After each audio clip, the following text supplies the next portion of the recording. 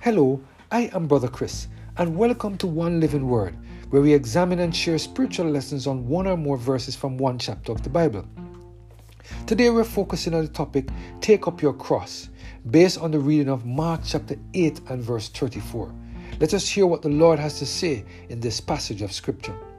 And when he had called the people unto him with his disciples also, he said unto them, Whosoever will come after me, let him deny himself, take up his cross, and follow me.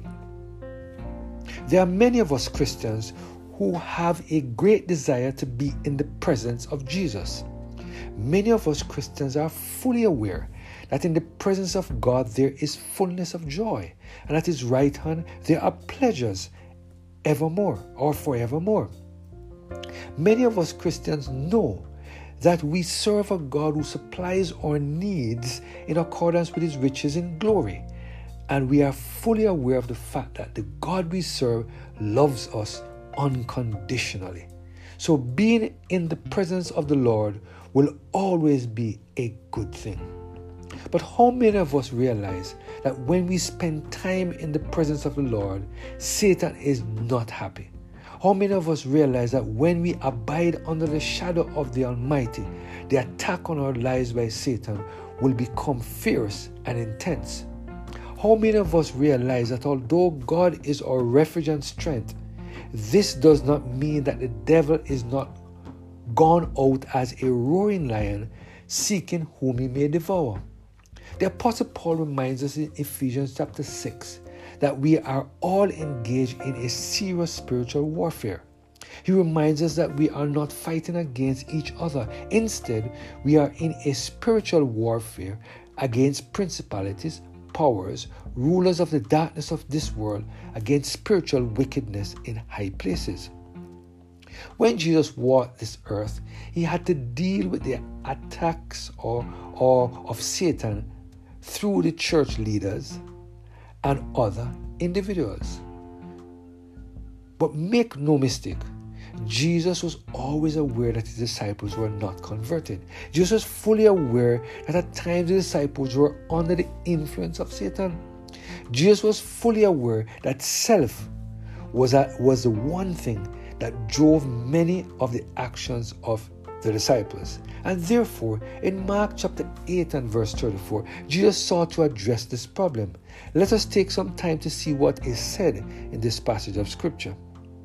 And when he had called the people unto him with his disciples also, he said unto them, Whosoever shall come after me, let him deny himself, and take up his cross, and follow me. Here we see Jesus making it clear that if we intend to follow him, we need to deny self. Now here is where the problem lies. The carnal nature we inherited from Adam and Eve has self at the center. However, the new nature God intends to give us has God at the center. So, Jesus is saying that we need to do what the Apostle Paul said in Galatians 2 and verse 20. And here is what he says. I am crucified with Christ, nevertheless I live. Yet not I, but Christ liveth in me. And the life which I now live in the flesh, I live by the faith of the Son of God, who loved me and gave himself for me. Jesus is saying, like the Apostle Paul, that self needs to die. And only when self is dead will we be able to take up the cross and follow Jesus. Only when the temptation of Satan has no power to influence self to disobey the commandments of God will we be placed in a position to follow Jesus. God loves us so much that he decided to bring this important truth to our attention. God understands that it is easy for self to yield to the temptations of Satan. It is easy for self to want to do the things that Satan tells it to do. However, when God takes control of our lives, he will kill our carnal nature and the associated desires. Then we will be placed in a position where denying self will become a reality. It is important to note that Jesus didn't only say that we should deny self. He also said that we should take up our cross before we can follow him. Here Jesus is making it clear that following God will come with some obstacles. However, following Jesus will come with some issues and stress. Following Jesus will involve the attacks of Satan. Satan will throw fiery darts at us with greater intensity when we deny self. However, God reminds us in Ephesians chapter 6 that once we put on the whole armor of God, we will be able to stand against the attacks of Satan.